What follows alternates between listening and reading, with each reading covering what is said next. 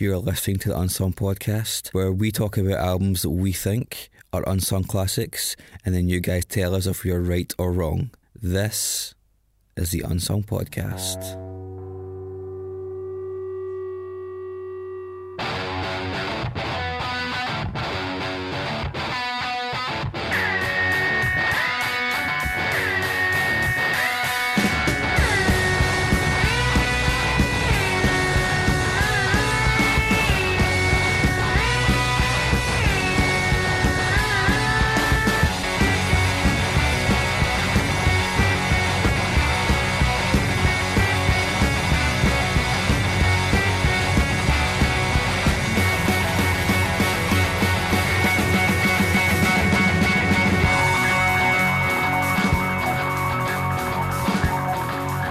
To episode 49 of the Unsung Podcast.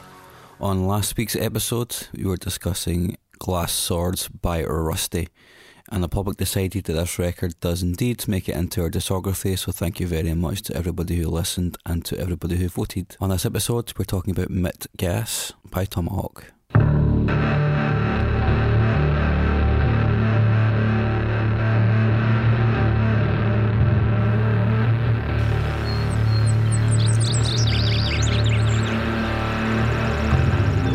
Hi, you're listening to the Unsung Podcast. I'm your host Mark Fraser, and I'm joined by two men who are in Mike Patton's new musical project. Who isn't in Mike Patton's new musical project? That is something we'll find out today. I actually quit and then restarted. So as someone else. Yeah. He still doesn't know it's you. Yep. To my right is somebody that would actually give all of his limbs to be in a Mike Patton project. Chris Cusack. He's Glasgow's Mike Patton, basically. How many octaves can you sing? 0.5. Stephen Hawking range. Yeah, 2 notes. I can't sing. And to my left is a guy who's got a pretty big mouth for a lad sitting in a velour tracksuit. I'll have you know this is the best purchase I have ever made. The famous Weaver velour tracksuit. I actually like that tracksuit, but we've got to pick something. Do you know what? I went back into the shop, which will remain nameless for reasons of credibility. And they actually had the trousers to go with this, and they were half price, and I didn't buy them. And to this day, I regret that. I wish I had the full velour tracksuit, but I don't. I've told you about what happened to me in secondary school with the tracksuit, right? Maybe I've blanked that memory. Yeah. I mean, let's just get us out the road. Okay, so I was like, this is going to be hard to believe, guys, but I was a bit of a geek. Fuck, who'd have guessed it? I know. Try and imagine if you will. There was me thinking King Jock. People actually picked on me. Unreal. I know. Unreal. They were just behind the times, weren't they? You were ahead of the curve. It's character building. Yeah. The sad fact is, though, the primary school I went to had what I would say is like a wine maroon kind of uniform scheme. Yeah. And, you know, you're a kid, and one of the things came out was like a jogging suit, would you call it? Like a kind of school colour jogging suit, which is fine when you're in primary school, you look like a dweeb anyway. Yeah. And I'd committed far worse fashion faux pas in primary school, such as yellow and white egg-coloured trainers labelled Pan Am and bought from pound stretchers. Oh, wow. By parents that surely should have been done for child abuse for that alone. And funnily enough, that they would go down really well. Hey, there you go. Now, they would go down really well. Like a Pan Am flight, which is exactly what even children at that age realised. So running by them in the gym hall. And the other thing was what my dad labelled a unisex shell suit when shell suits were in. It was clearly not unisex. Or if by uni it meant one. And that one sex was not male. And then monosex. Yeah, and through guilt, I was like, well, I have to wear this. My parents spent what was a comparably large sum of money on it. But funnily enough, this all served to undermine me, and I'm sure that wouldn't have happened otherwise, because as you guys know, I'm pretty important. Yeah, you're a powerful man. But yeah, so the wine coloured jogging suit, not a million miles away from the one you're wearing. Buckfast coloured. That's buckfast coloured. It is actually. So it hides the stains for Dave when he's on the I rise. never have to wash this. Yeah. And then I went to high school, and whoa, coincidence. The high school colours are the same as the primary school colours. I know what's a good idea in second year when you're probably at the point of your life when you're growing the fastest that you'll ever grow. I just happen to be the only person in this school with jogging bottoms that match the top, so I'm going to wear them. Oh, wow. So did you did that deliberately? I did it deliberately because I was trying things out. You know, you're young, you're like, maybe this will be what unlocks popularity. Maybe this will get the hands. You did all your fashion experimenting before you were 18, and you've been wearing the same plaid shirt since. And the consequences of that played a large part in the man I am now. And everybody that hates me is going, I understand. There you go. Oh, well. My full disclosure, yeah. That's the story time with Christopher Cusack. My high school fashion faux pas was I had a really bright yellow jacket. My dad insisted on a good winter jacket, but also I don't know if he liked bright colours or I liked bright colours, but we got a big bright yellow jacket for me. And the bridge over the railway that you went to high school, you had at one end of the bridge was where all the smokers and hard people would hang out, and you'd just try your best to get past there without them noticing and shouting abuse at you. One day it was snowing, I was walking past them with my best friend Grant, and there, me with my bright yellow jacket, trying to get past the smokers in the morning on the way to school without drawing attention to myself. In the snow, for some reason, I just decided to like clip or put my foot in a step, and I just taken an absolute fucking tumble, head over heels, head first into the snow, a yellow jacket, drawing attention, and every single smoker and bully within 50 yards just like your man in The Simpsons, Nelson, just about 50. And Grant will never let me live that down to this day. So when you started that story, I was just you ever seen the film Don't Look Now? Mm-hmm. I was just envisaging you as this little kind of like spectre, scary dwarf. Yeah, I was actually of average height, so although there was somebody in my school called Donald Sutherland, so you know. No, there wasn't. There was. That'd be too much. Do you know what? There was a guy in the year above me in primary school called David Bowie. Bowie. Well, he was called Bowie because he tried to be different. Because obviously that's what you do, is try and be different from David Bowie. Yeah. Rather than leaning right into it and being like, I'm David Bowie. He had a mullet and his sister slapped me once for no reason. Anyway. No reason. Cool. Well, no reason. It was on my 7th birthday. Where there's smoke, there's fire. You know. Anyway. It's been wonderful getting to know you guys. Should we talk about Tomahawk record now? Do we have to? I'm just enjoying this chat. Yeah, it's good, right? Tomahawk is my choice, and I'm pretty psyched about this one. What's the album called? The album is called Mitgas.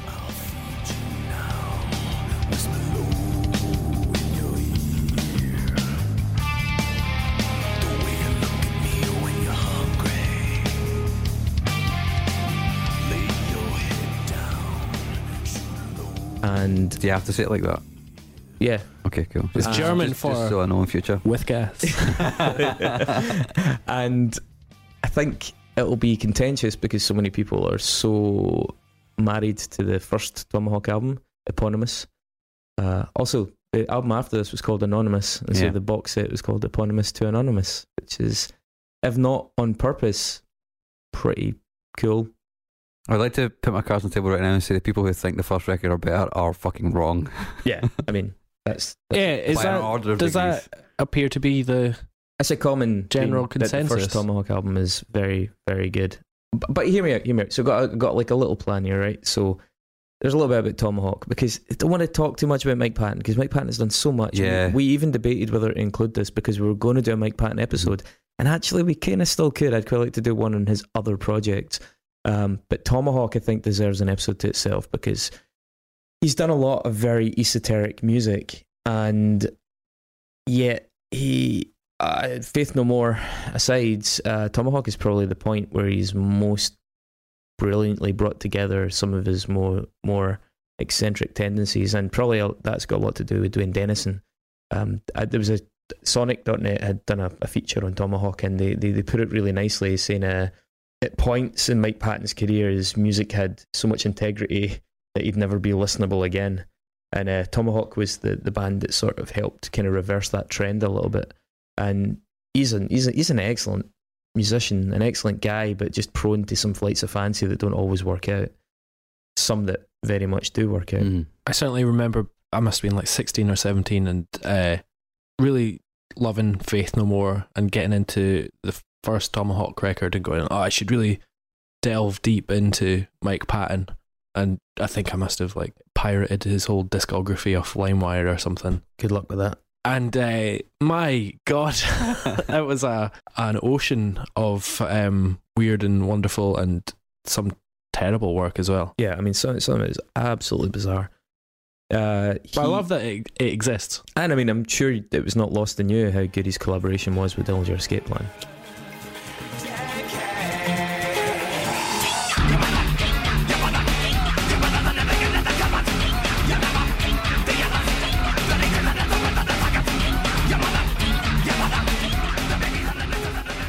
An absolute peak. Yeah, I really, really like that EP. Really it could be the best thing Dillinger Escape Plan ever did.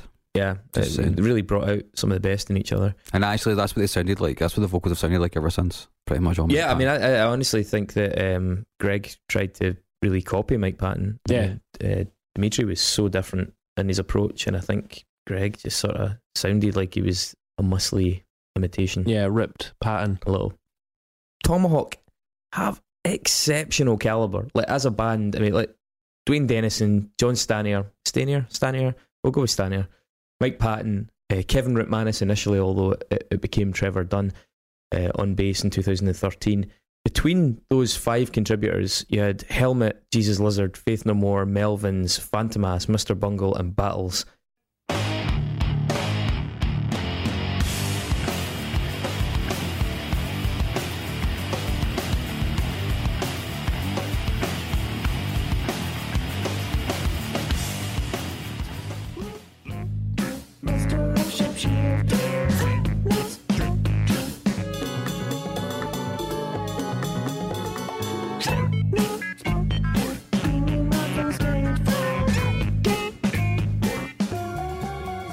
As just 7 of many more projects that they took part in. You've got like Cows on the edge of that as well. You've got Mike Patton obviously doing stuff with Dillinger.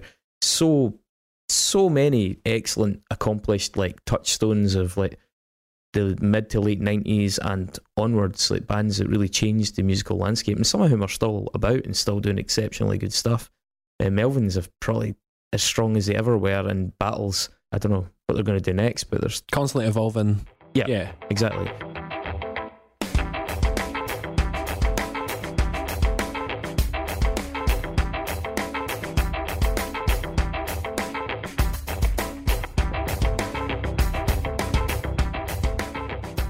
So, I mean, as a band, it's kind of like a dream lineup. It's like fantasy football in terms of pulling together your supergroup. Patton and Dennison originally started Tomahawk really based on a conversation at a Mr. Bungle show, one of Mike Patton's other bands, in Nashville in 1999. I think Patton brought Kevin Ripmanis to the table, who'd been in Melvins, and I think, as far as I understand it, Dwayne Dennison brought John Stanier to the table, and that was the team. They all went down to Nashville, recorded this album. I think it only took about 2 weeks to do the debut album.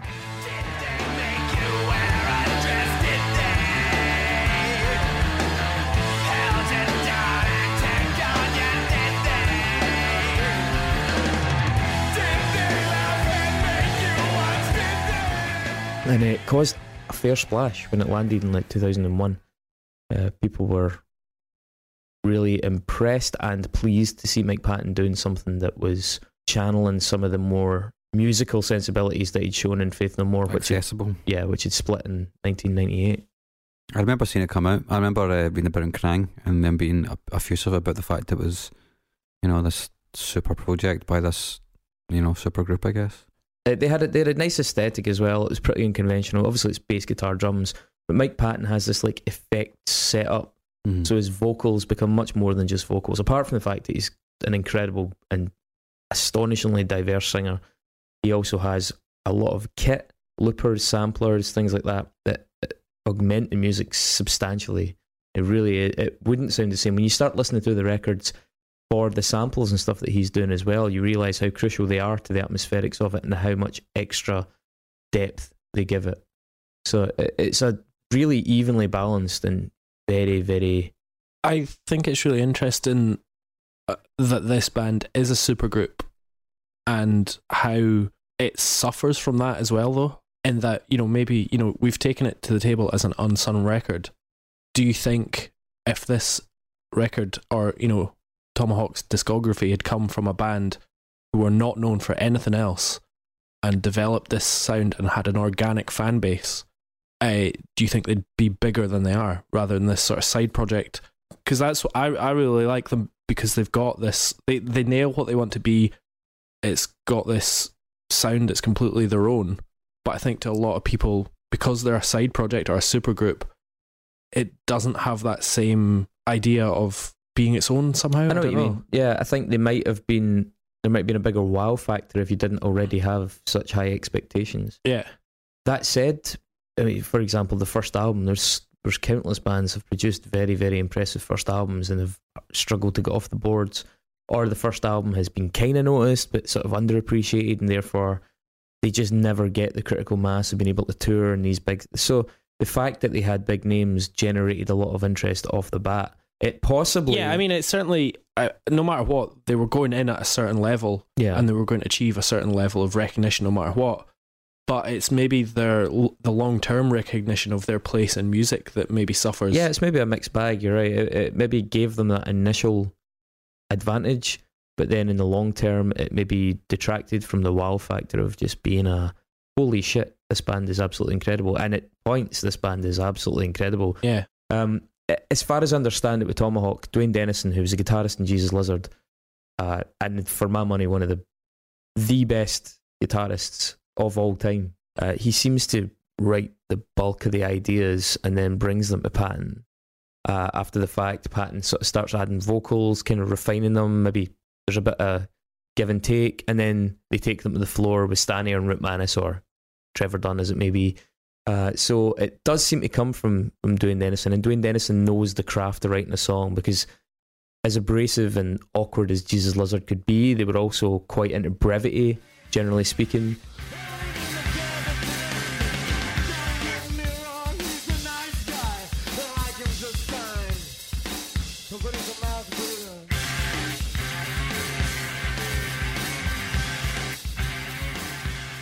Again, as weird as they were, they kind of stuck by verse chorus quite often.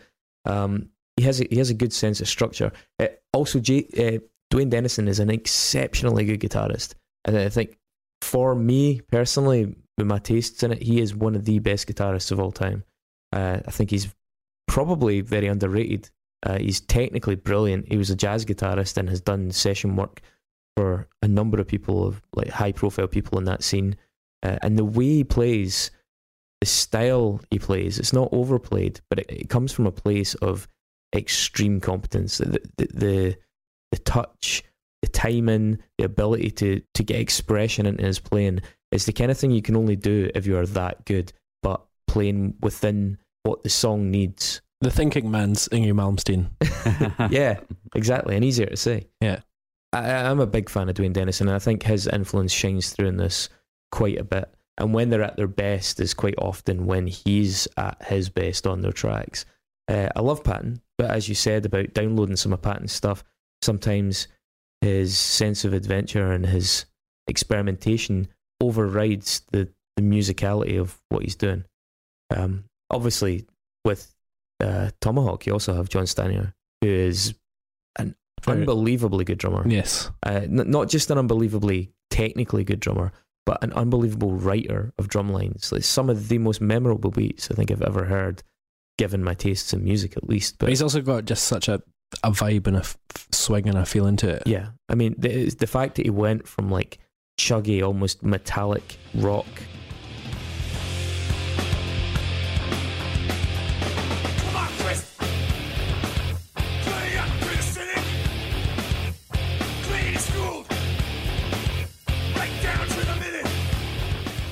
to this electro project seamlessly, and it still sounds like him.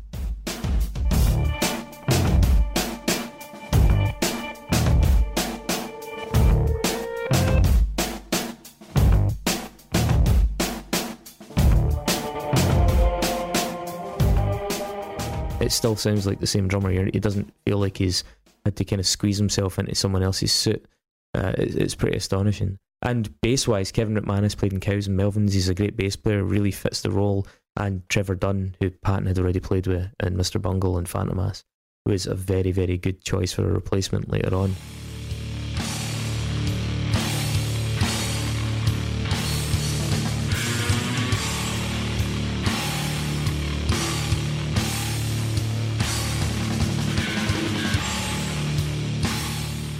Like skipping through their catalogue to give a wee bit of context, because they're a band that only has 4 records, and as it turns out, 1 EP that they tacked on the end. Their eponymous record, Tomahawk, landed in 2001. It was not long after that they actually ended up touring with Tool, although supposedly getting into constant conflict with the crowd. Yeah, apparently Tool fans are not the most open-minded, apparently. That's Who crazy. would have thought? Because Tool is surely the final end game of the thinking man's music. But apparently not. Apparently they're just idiots. You just want their Tool and that's it. I mean, I'm not going to go to the mat for Tool fans, but I do think that Tomahawk did a fair bit of like antagonising them, from what I understand. You can imagine Mike Patton doing that. You can imagine all of them doing that. It reminds me of when Dillinger Escape Plan supported System of a Down. Exactly. And it's like, oh, System of a Down are a weird band, and it's like, no, you can get much weirder. And much, much more offensive. Like just really when you just don't give a shit what people think of you, and there's like a core contingent in that audience that'll think you're the best thing they've ever seen as well. And that's really us. That's worth it. We've always been those guys exactly. that were like the support band that everybody hated. You were like, wow. But yeah, so Tomahawk, the debut, landed in 2001. It's a very brittle album, very angular. Yeah, I would say sharp is the word. Sharp is a good word for it, yeah. It's like abrasive, albeit with tunefulness that's woven through it, but I think the tunefulness is less present than it is, for example, on Mitgas. And I think just off the bat, that is one of the things that gives it the edge for me. It's very slightly overlong. It does dip towards the end a bit. There's some really great tracks, though. There's some standout, identifiable Tomahawk moments. The track called 101 North, and it's the song, the kind of song that only really Dwayne Dennison could write.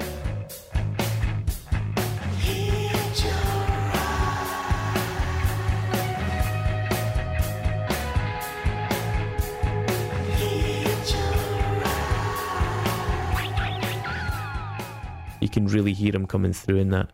It's got this really kind of crisp, almost like metallic guitar line, kind of punky metallic guitar line, but it's overlaid with this very reverby, very delayed, atmospheric, countryish, the kind of thing you could almost do in a slide guitar. And that's sort of a theme of his playing. He mixes a lot of really disparate influences in what he does. There's a song called Point and Click, which really reminded me a lot of a track called Eucalyptus on a Jesus Lizard album called Blue in terms of its feel.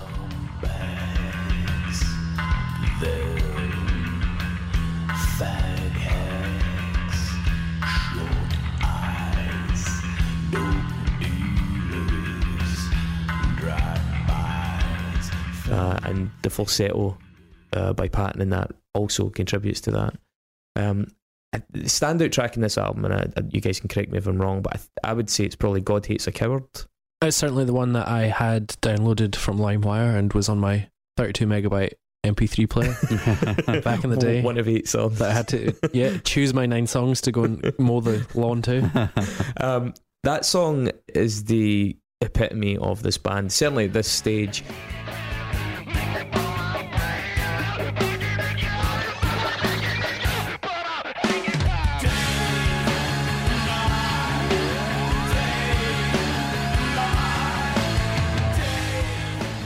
The very patient kind of Jesus Lizard style verse, Patton using the CB radio, the chorus being really strong, probably the strongest melodic moment on the album, I think. The way it explodes out. There's also like the cheekiness. There's like a theremin. I think it's a theremin that it kind of weaves in and out of the choruses as well. And that's a super track if you're trying to get into this band. If you want to be introduced to them, I'd recommend God Hates a Coward as like an entry point. There's tracks like Sir Yes Sir, which for people that love Tomahawk is a very, very identifiable moment, but it's more about Mike Patton fucking about with vocal ideas. Mike Patton being Mike Patton. Yeah, exactly. It's a cool thing he does in the chorus. It's a fun, novel, really well executed idea, but musically it doesn't make me want to re-listen.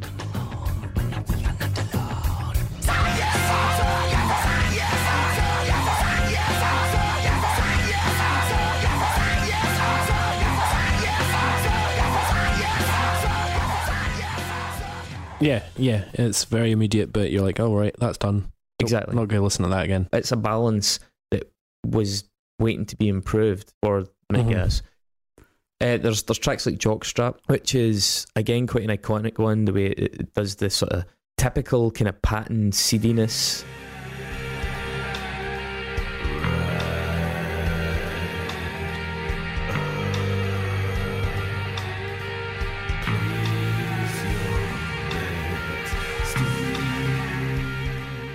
Not just Patton seediness, like Dennison loves that shtick as well, and then kind of sort of seamlessly edges into punk rock. I mean, Patton is quite a seedy guy. He is quite a seedy guy, yeah. He loves playing off that image. The slick back hair, the suits. In the video for Evidence by Faith No More, he's like wandering about, swilling red wine around in a glass and raising his eyebrow to the camera. And when Faith No More came back on their reunion tours, like they were all like dressed in like horrible suits and just looking like the most dodgy guys in the world.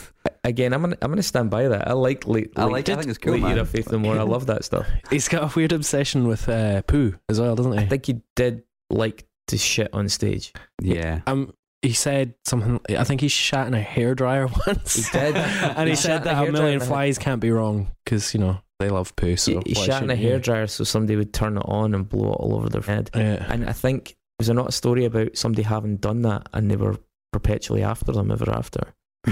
We should have looked this up. Maybe save that for a Mike Patton episode. Yeah, I think so. This album sags a wee bit. That's the only thing. There's a track called Cul-de-sac, Malocchio, Honeymoon. They all kind of come back to back, and I think it didn't need them, or it didn't need all of them. I don't think any of them bring anything brilliant to the table, but it does pick back up again with a track called Laredo that has this legendary vocal line, the cat's in the bag and the bag's in the river.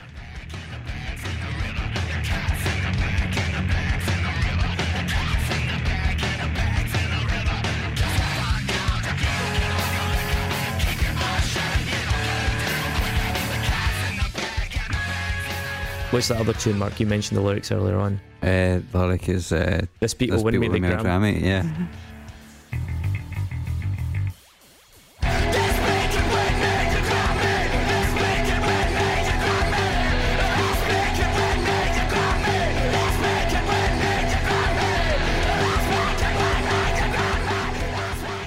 Yeah, I mean, I think this is a great album, but what they did after this was that they took these ideas.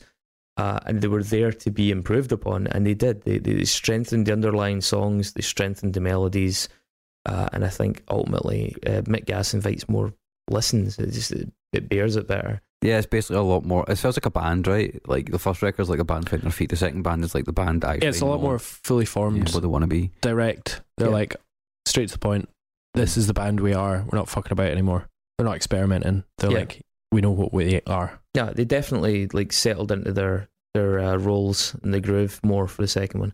Now, they then, skipping past that, in 2007 brought out a record called Anonymous, which is pretty widely considered something of a misfire. And I was really excited about this album coming out because I was a big fan of the first two. The concept is based around Native American music.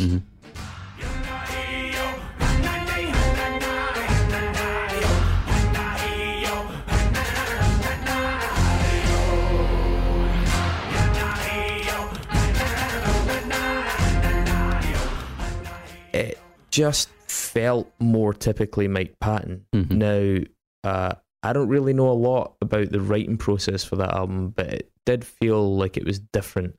Yeah. Because something didn't work. The concept overrode the music quite substantially.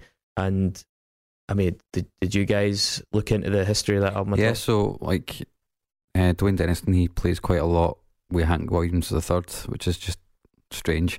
But he did a tour of Indian reservations, and apparently that's where he came up with a lot of ideas for this music. He was going to, he's seen loads of bands playing with Hank Williams, and they were like Native American bands, but they were just playing like rock music and southern influenced country music. And he's like, I actually want to hear proper Native American music. Well, apparently the Anonymous in the record is the original Native American writers of some of these melodies that he's like heard on, mouth flute and stuff like that, and then built upon. Yeah, some of them were just like two notes and all that, and then like he's written the music, and then him and Stanier and Rick Manis would record it, and then they give it to Mike Patton, who then did the vocals in San Francisco.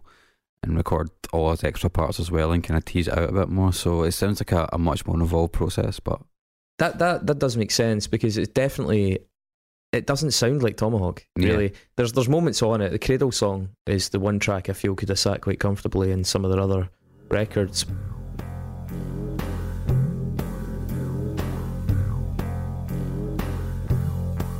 Sweet, sweet, shut your eyes, wild firefly. But I really feel like the concept overrode the product here, and it's a shame. And I found the album overall quite disappointing. And I think like this. I thought it was quite. I wouldn't so much say I liked it, but I thought it was really interesting. I thought it was really engaging. It's unlike anything I'd really heard before. It was doing things which I just haven't heard bands do. You know, probably because of the nature of the music. That was before I actually looked into what the music, like why it sounded so weird compared to the other two stuff and the other two albums. And yeah, just it kind of was like, oh, that's actually quite an interesting idea. I was certainly like Chris and excited about this record coming out because I really liked the first two, and then I just never got into it. So maybe I need to go back and give it another go. But I mean, I'd give it another go for this, obviously, and I just was reassured that my impressions of it were pretty decent. I got a little bit more out of it because you didn't have that initial. I was really disappointed when it came out. I was really the Untouchables effect. How I felt when Korn's Untouchables came out. That's like a shearing disappointment. I can't believe I didn't immediately know what you meant. Of a great band suddenly not being great anymore. I mean, I've come with this band having not heard them before, you know, and I just took their entire discography as is, you know, and tempered with the expectations of expecting another massive record that's amazing after McGass. I mean, I can totally imagine that, right? Yeah. I mean, it does. I'd waited 4 years for this album. It definitely pales in comparison to McGass. There's nowhere near on that level. If I was a huge fan of the band and I was in your position and you heard it, I would probably be pretty pissed off as well. I will say, like I said, going back to it, I'm not as down on it because, you know, I'm appraising it more on its own merits and not on the merits of a guy who's like, oh God, this isn't what I was waiting 4 years for. But I don't think it's up there. Now, they took a hiatus. Now, Manis actually left during the album, and it's never really been particularly clear why he left, and if it was just a musical difference, then it would make sense. They replaced him with Trevor Dunn, and in 2013 brought out a record called Oddfellows. Now, I wasn't massively familiar with Oddfellows, and it's very, very much a return to the vibe of what they were doing before. Mm-hmm.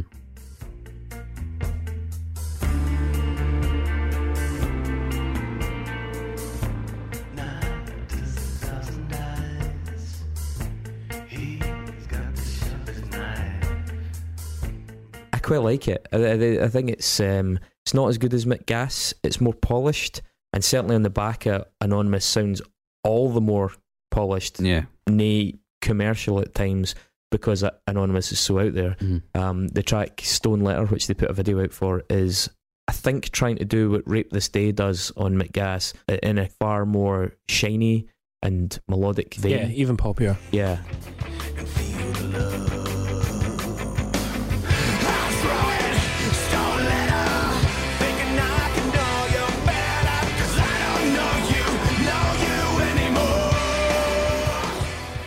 The title track's really good. It's that really meandering kind of asynchronous guitar bass thing, which is very Dwayne Dennison.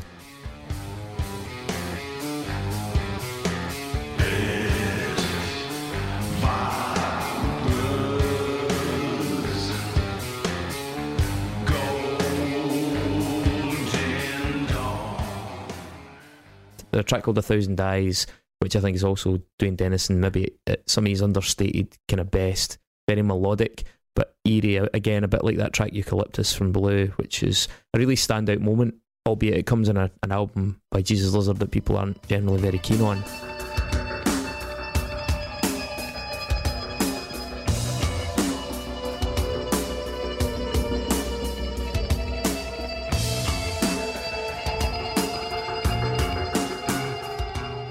But it's so distinctive. It's such an interesting bit of music, and this track really brought that back to mind. It does have a lot more overt jazz moments on it. Like they're not subtle. They're like this is the jazz bit. You know, it's not integrated into some kind of alternate. It's literally just here's a minute of jazz, which. Yeah, it's a little bit more ham-fisted. But I was impressed. I mean, did you listen to the Oddfellows album? I found it just kind of passed me by a little bit, to be honest. Maybe I was just a bit burnt out and listening to Tomahawk after listening to Anonymous, because I listened to them back to back, but it just didn't grab me the same way Mick Gas and the first record did. Do you know what was interesting is that they like changed their aesthetic for it. Like, it's the first album cover that didn't feature sort of gritty, old Western iconography true, or whatever. It's got little drawings of animals with one eye. Yeah, kind of cartoonish, and it still slightly. It looks like maybe a safety kids sheet for a playground in the Midwest. So it still has a slight, American West thing to it because it's got these animals and what have you. But it's a lot more fun for some reason the album cover than the previous three, which are all it is interesting on a theme. I think Tomahawk as well, when they first started, had this thing of always going on stage dressed as cops. It was just in all their early photos as well, they were dressed as cops, and it was fucking cool. It was like odd and cool and really worked with a band. It was they just had a really good eye for aesthetics. They really did. Yeah, I found that it was a bit incongruous, that one, the cover of Oddfellows. However, the video for the track Oddfellows takes that theme, because the animals in the cover have a single eye, and the video for Oddfellows is brilliant. It's really unsettling. It's like live concert footage, but like John Stanier's got one eye in it, and it's just, and there's like drawings appearing over Mike Patton's face and stuff. I really like that, and it seems more in keeping with them, a bit darker, not too fussy. Could we maybe go into a little nexus there? Yeah, because you've talked right into my nexus. Well, that's a good time to do it, actually, because I think we're about to, after that, jump headlong into what's going to be a quite entertaining discussion of supergroups, highs and lows. So yeah, Nexus, Fritz music. It's the Unsung Podcast. Dave Grohl Nexus. Need to find a way to connect the show to that guy. From playing in Nirvana to hanging with Obama, he knows lots of folk, so stands to reason we'll find a link.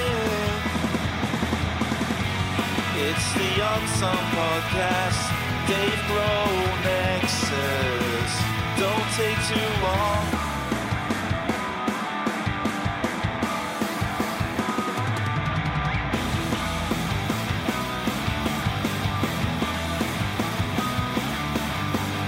All right, you guys ready? Are you ready?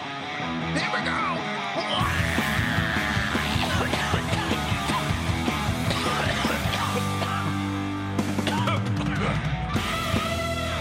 Gets better every time. Yeah, it does. It doesn't get old. Let's just play a clip of it on the way out, though. Let's not test the theory of it not getting old. Yeah, okay. That's a good Can I start on the Nexus, because you started my first one? Keena's master, David. So Tomahawk's video for Oddfellows, and also another two, Stone Letter and Southpaw, were directed by a man called Vince Forcier, who is a lensman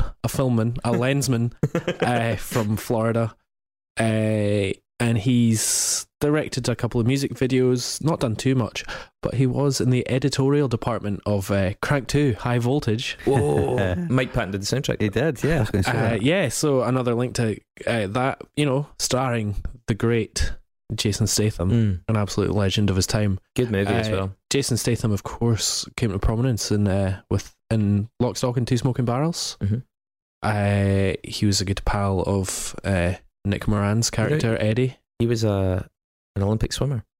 He was in the Commonwealth Games in 1990, I think.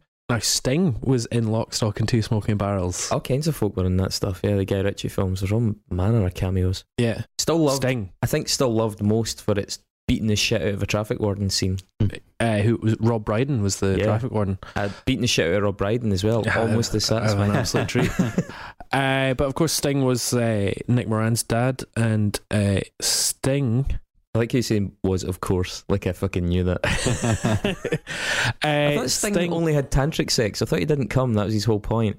He used to boast that he could have sex for hours and not ejaculate. Like he could orgasm without ejaculating. Yeah, I never said anything about him not having tantric sex. Where did Nick Moran? Just one And day. he was in a film. He's not his real child. Oh, He played his father. Let's see, there we go. But I'm pretty sure Sting has children, does he not? Possibly. This is Yeah. Before he got into Trudy. Maybe. Before he got into Trudy, basically, and never got out of her after 30 years. Just sings it anyway. Weeks at a time. Now, in 2007, Sting was joined by Kanye West and John Mayer and the rest of the Police and sang Message in a Bottle for Live Earth. So that would have been exciting, wouldn't it? John Mayer, he's a lad. John Mayer. I thought it was John Mayer. Is it John Mayer? I think it's John Mayer, yeah. John Mayer, I couldn't give a shit, to be honest. You know that the Police are going to appear later on in this show as well. Famously hate each other. Now, one time this actually happened, Dave Chappelle crashed a John Mayer concert and covered Come As You Are by Nirvana. Wow, really? Yeah. There's a video of it and everything, and That's wild. It's Yeah. quite bad. Pretty cool. And Dave Grohl was in Nirvana. Yay!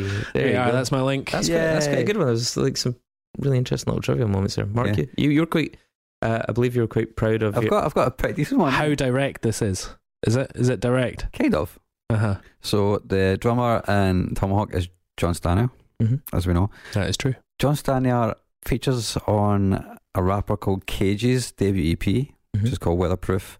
Cage actually had a record produced by LP, which will make sense as we come further into this episode. Oh, forward-thinking mix is there. Look at that. But Cage, aside from working with LP, had one of his music videos directed.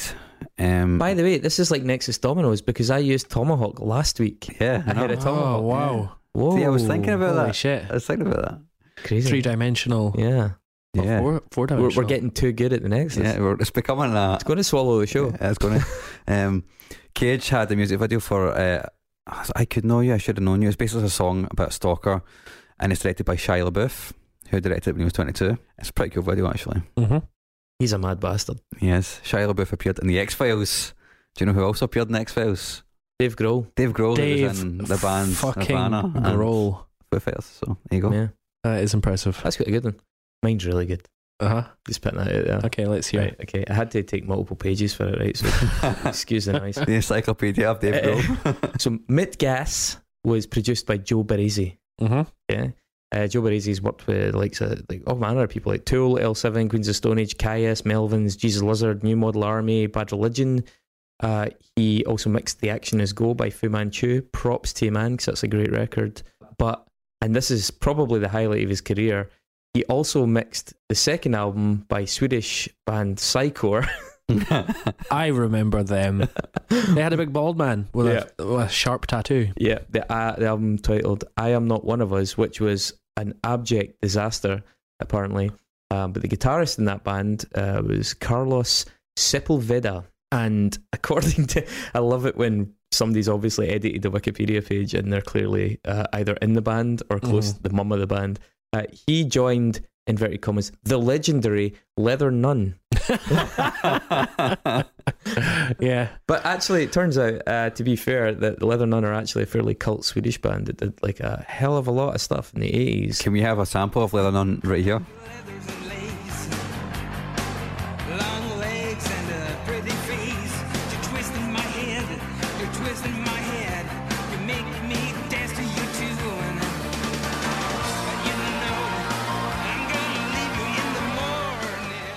So there you go.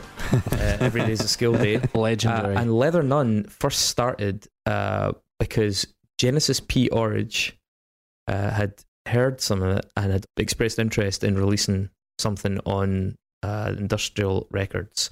By the way, interesting aside, Leather Nun's second record, International Heroes, produced by none other than Kim Foley, the manager that's used to raping a member of the Runaways. Wow. Yeah, there you go.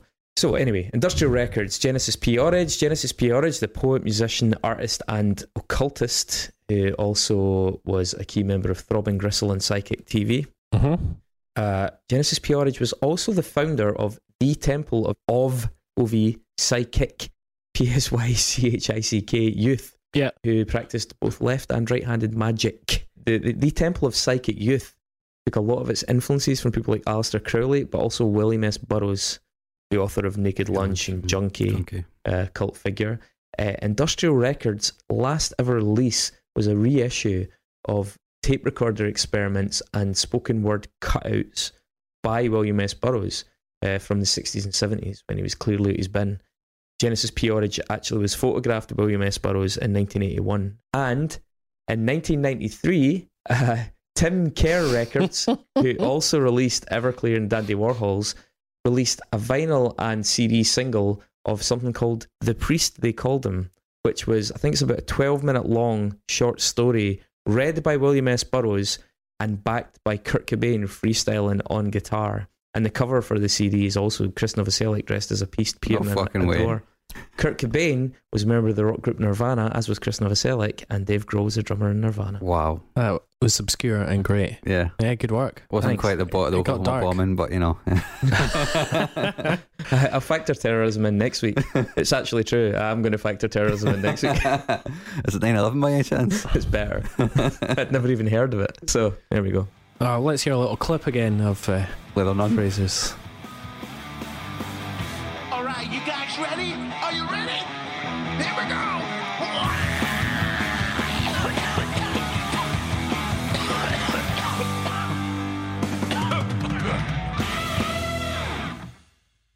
I absolutely love the way Dave said that. I did a little partridge there, didn't I?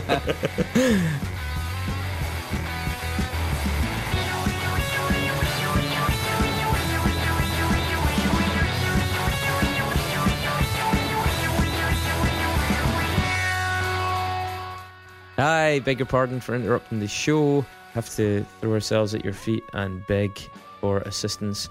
This is the cash call moment where we say, if you think there is any inherent value in what we're doing, please go to the internet and immediately donate a price that is fitting. unsungpod.net/donate. We're also kind of open to any feedback now on alternative systems of that very thing, Patreon obviously being one. So if you have any preferences, because some people have gotten in touch off their own backs, and that's really pretty handy for us trying to work out the best means going forward. We're probably going to take to the road for a couple of interviews. We're probably going to need a little bit of extra tech to try and kit things out for those interviews. So donations are always welcome, but as are ideas and as are likes and shares, obviously, because in this ethereal digitized world that we inhabit, likes and shares equate with popularity if threatened taught us anything. Appreciate your time. unsungpod.net, donate, do the decent thing.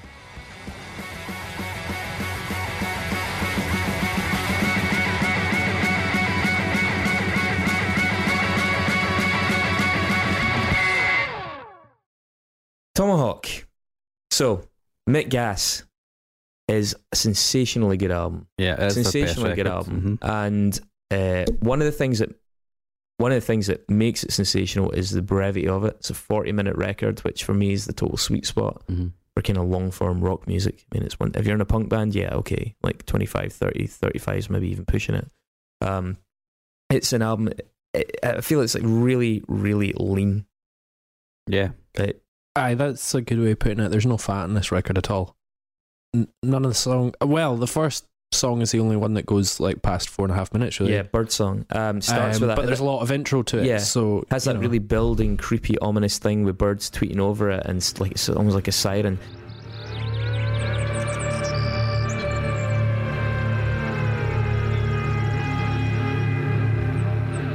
And one thing this album does better than any of their other albums is use John Stanier.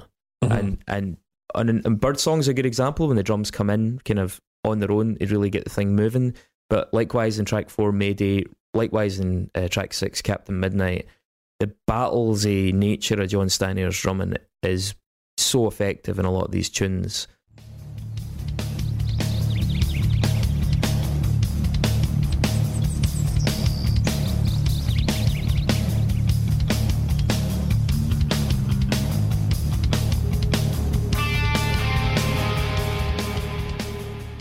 Like Birdsong also does something that they tried to do in something like God Hates a Coward, for example, has that big chorus.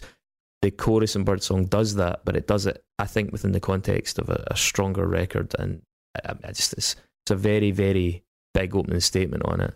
And it would have taken some following, but following it with Rape This Day, which I think is the most succinct and brilliant distillation of this band. Yeah. It has everything.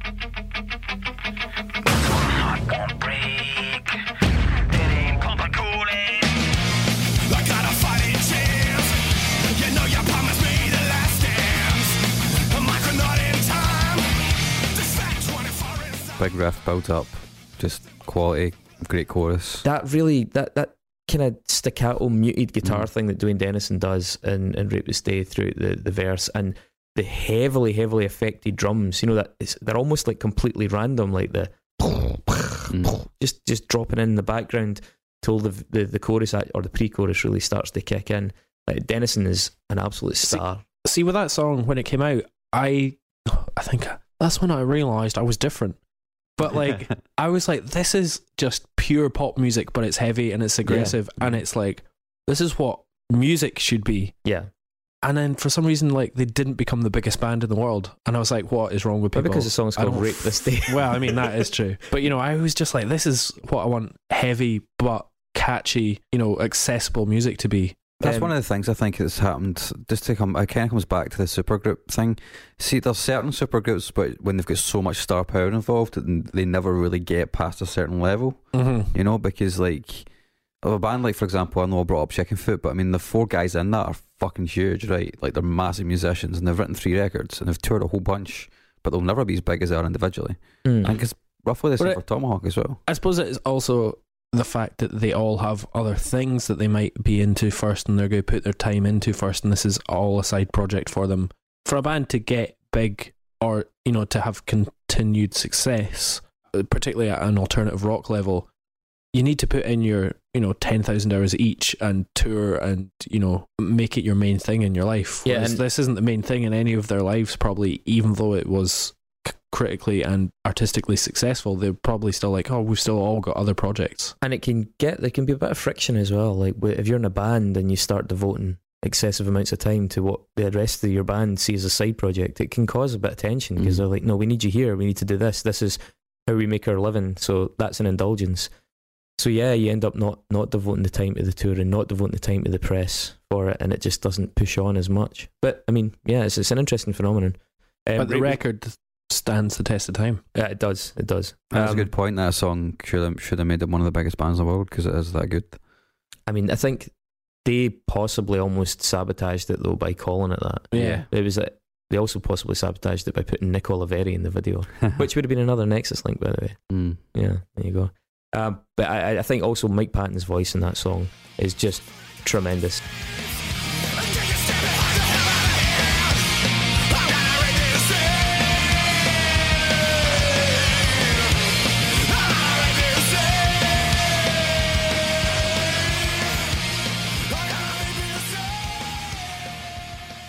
Like, it's all the different parts of him. It's like the creepiness, it's the big vocal, the sustained notes. It's an excellent CV for his capabilities.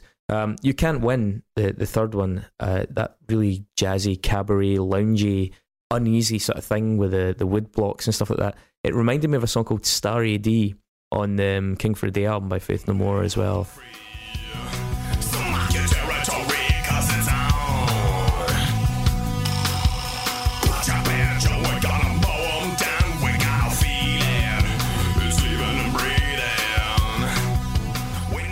It's just a sleazebag approach to writing music, but it really works. It's also a great way to slow the album down without slowing it down too much. It doesn't get all soppy. It doesn't get too introverted. It shows that it's, you know, going to be diverse and play out the full dynamic, but it's still pacey. It's not a ballad. The groove is fucking tremendous in the song. Yeah, the drum machine really works. His vocal gets good in it as well. Like, he uses it well. By the end of it, it's quite aggressive.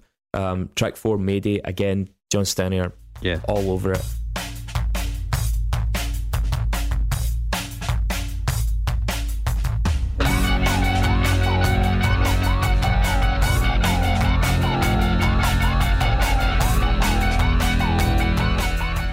really choppy song. It's this really nasty kind of feel to it. The bass drum is always like peaking as well and breaking up, which sounds fucking really cool, man. Yeah.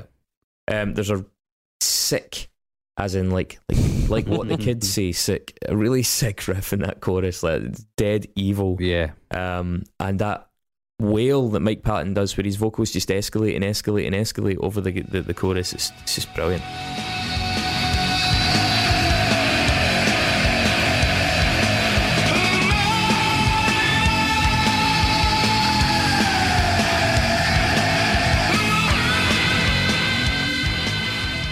It's also, there's a guitar solo in that one that is just hideous, like absolutely razor sharp guitar solo. I like the way the vocals are panned with the CB radio effect and different, like across like the spectrum and all that, and you get guitars usually often just like in the bottom left hand corner and all that. And I like how you moved your face away from the microphone there to try and impersonate. It was weird, but yeah. The fifth track, Rock Gut, is probably the most subtle, I think, certainly at that point, but it becomes very schizophrenic, and it's a really restless tune. It starts off like it's going to go in one direction, goes in a completely different direction, and then it's got that motif where he's kind of going do do dee do dee do dee do. It's just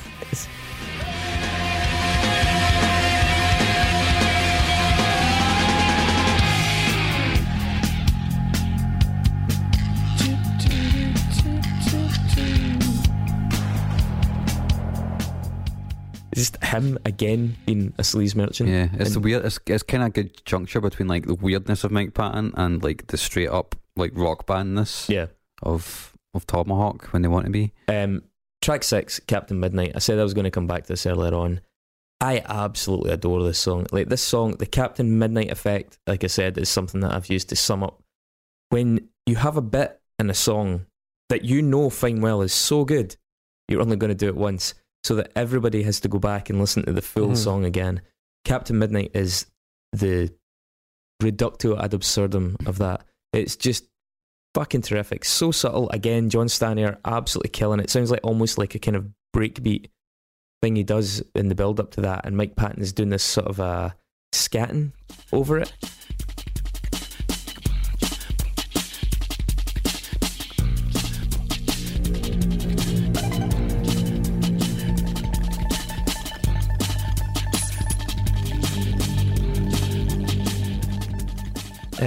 It's like beatboxing, right? Yeah, it's really, really odd, the approach to it. He brings in these falsettos and the bass starts like just, the bass swells up, it doesn't get played.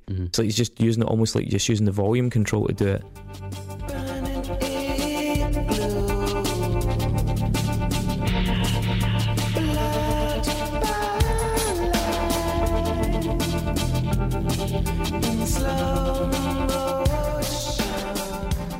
And then there's a couple of moments where the drum beat goes from like rim clicks to actually fully played, but then it's just very subtly done, so it doesn't quite, and then it does the big explosion. And when that song explodes, it's just everybody in that band at absolute maximum performance. It's fucking brilliant.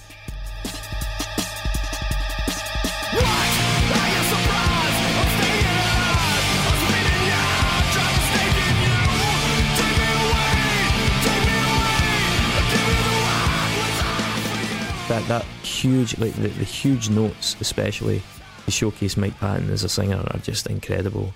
I love the production in that song as well. It's really, really brilliantly executed. And then it has that really gradual fade out where obviously the first time I heard it I was like, oh my god, you have to do that again. No, they're not going to do that again. Yeah. And you just kind of resign. I've got a playlist on Spotify of just songs that I have to play again because they tease you. And I suppose that song is in it. And I suppose it might well be one of the first earliest examples of that. It's them fucking with you in the fourth dimension, as in like there's a fourth wall to that, which they know you're listening and they're like, right, we just did that, I'm not going to do it again, fuck you, you're not getting it again. And I mean, I saw them live. I went to see them live on the Midgas tour down in Nottingham. Again, like live, you can't put it on again. You're just like waiting for the moment, and you're trying to get everybody to shut up around you because you're like, I'm only going to get to do this once, so fucking wait for your beer. Okay. Track 7, Natural Disaster. Los volcanes soplan alto y esto no es un examen.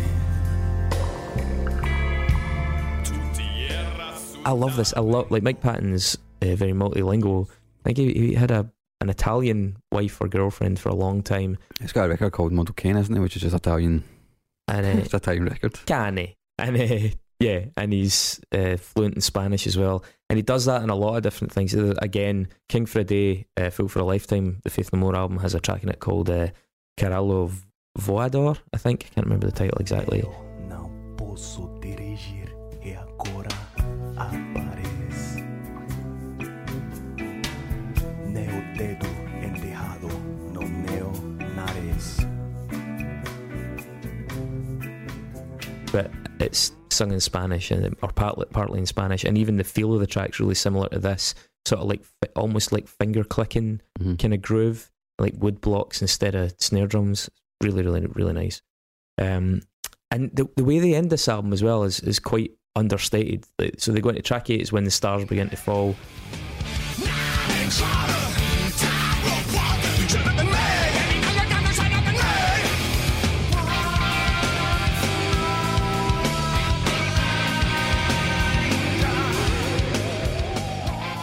Which kind of sounds... that one for me sounds closer to the first record.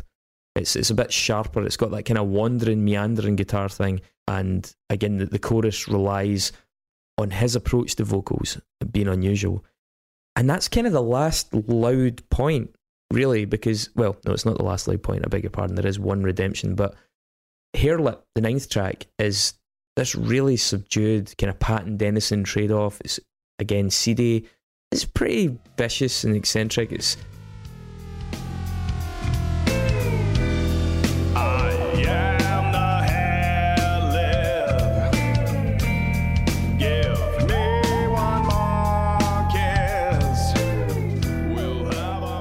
got this line in it called "I was awake all through the surgery," but it's quite an understated bit of music. The glockenspiel in it, it really slows the proceedings down. There's also like a really nice use of synth in it that rises and falls, just this kind of like almost like a very slow wave that you can hear going through the whole song. I kind of expected after that they were going to like kick back into something, but they didn't. They brought in this song called Harlem Clown, which starts with a loop of someone saying, "I don't know how to read notes." I don't know how to read notes. I don't know how to read notes. I don't know how to. I don't know how to. I don't know how to. I don't know how to. It gets very experimental, and I think actually is the closest to get to the Anonymous album at any other point in their career, or of this band at least. And then they finish in this song Action 13F14. 3. Distract the opponent. 4. Disable or be disabled.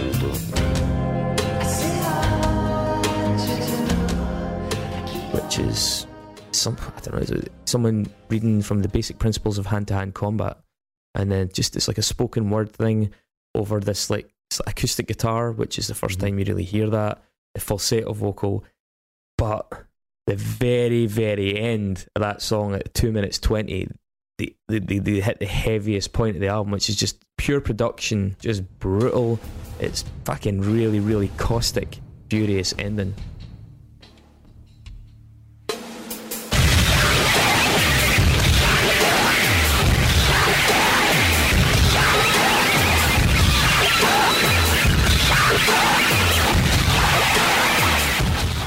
And I think that's a nice bookend on it as well. And you're just over the 40-minute mark. It does have a lot of variety in it. Yeah, do you know what I find interesting is that like this is recorded, was it 2003? Mm-hmm. Released 2003. Yeah, I think the first single maybe came out in December 2002.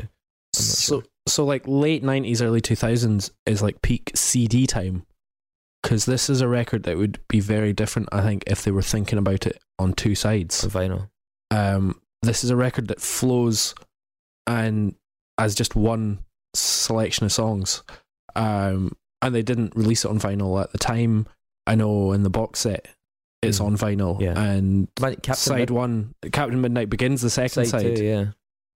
But I just wonder if the the playlist, or the order, the track order would have been different on vinyl if they thought about it. But it's like a record defined by the fact that they're just making it for CD, or That's a really interesting observation. I think you're right. I think the second side, especially the last 3 tracks, would have been somewhat different if it had been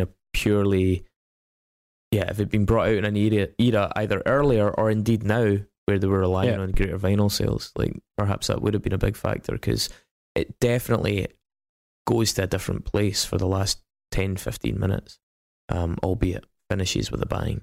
But it's weird how that sort of constriction on a band can define or refine where they go with their art. Yeah. And how the structure is sort of defined by that. By the medium. Yeah. Yeah, it's true. I mean, I guess to sum it up, every one of these guys has, I would say, at least one other album to their name from their other parts of their career that should be in this discography. It's an exceptional collection of musicians. And for my money, up there, definitely top 3 best supergroups in terms of, I don't say consistency, because Anonymous is a little bit of a dip, but at peak performance, just untouchable. I fucking love this record. I think it's tremendous, and I do get why there'll be a lot of people who will get a bit sniffy, because the first one is a little bit rougher, and maybe that's endearing, but god damn, this is a really, really good album. Yeah, no, I think this record defines this band in its clarity of the vision that they wanted. Yeah. And when I want to hear Tomahawk, I put this record on, because I know it's like pure distilled Tomahawk, and it's rare in a supergroup as well that the band has such a defined sound and personality that's so clear. Yeah, agreed. It doesn't rely on the other projects. It is its own stuff. So I'm very happy to put this in. Yeah, no, I mean, this is a big in for me. Like City by Strapping Young Lad. This is a record that I've not stopped listening to since I first started, so I've just put it on. Yeah, had you listened to much Tomahawk at all? I'd never heard them before. And how did this hit you? Because I know you seemed quite positive on it when I spoke to you. When I first put it on, as soon as I heard Rape This Day, I was like, I'm in. That's that vocal that Mike Patton does, that the pure patented, like, I guess early Faith No More kind of like soaring high notes. Yeah, is brilliant, but also like through the Peeping Tom record, which I love. I really like his weird vocal quirks and his weird vocal playing and all that he does, which has got a lot of it on this record, but not to the point where it gets distracting. Yeah. I think that's it. This is like such a nice balance of all those different sensibilities that guy has, especially. I mean, it's a really taut record, you know what I mean? Like it just gets to the point really quickly, and it stays with you, I think. Unlike this podcast. Yeah. I feel like I've been here for fucking years. All right, folks. Well, I think we're pretty unanimous on that. So please go and vote it in. Yeah. Have a vote. Prove us wrong. Yeah, don't dare. I don't like being proven wrong. Mark, I believe it's your choice next week, sir. Yeah, so next week we're going to do Cancer for Cure by LP. LP, yep. You say? Is that a member of another pop group? He may have been known to be he was in another group called Company Flow. You might be thinking of those guys. I'm not sure that's the one. Chris is racking his hip hop historical knowledge here. My Encyclopedia de Hip Hop. He's also in that band, another really cool obscure band called Run the Jewels. Run the Jewels. Yeah. All right, okay. So LP of Run the Jewels, but in his solo guise. Which he is to I'll talk about this in the episode, but he is to me, like, I knew him before Run the Jewels, so he's like always been LP. Run the Jewels is the side thing. He's always been an LP to me as well. Has he always been LP to you, Chris? Yes. Cheers, guys. All right, thanks very much.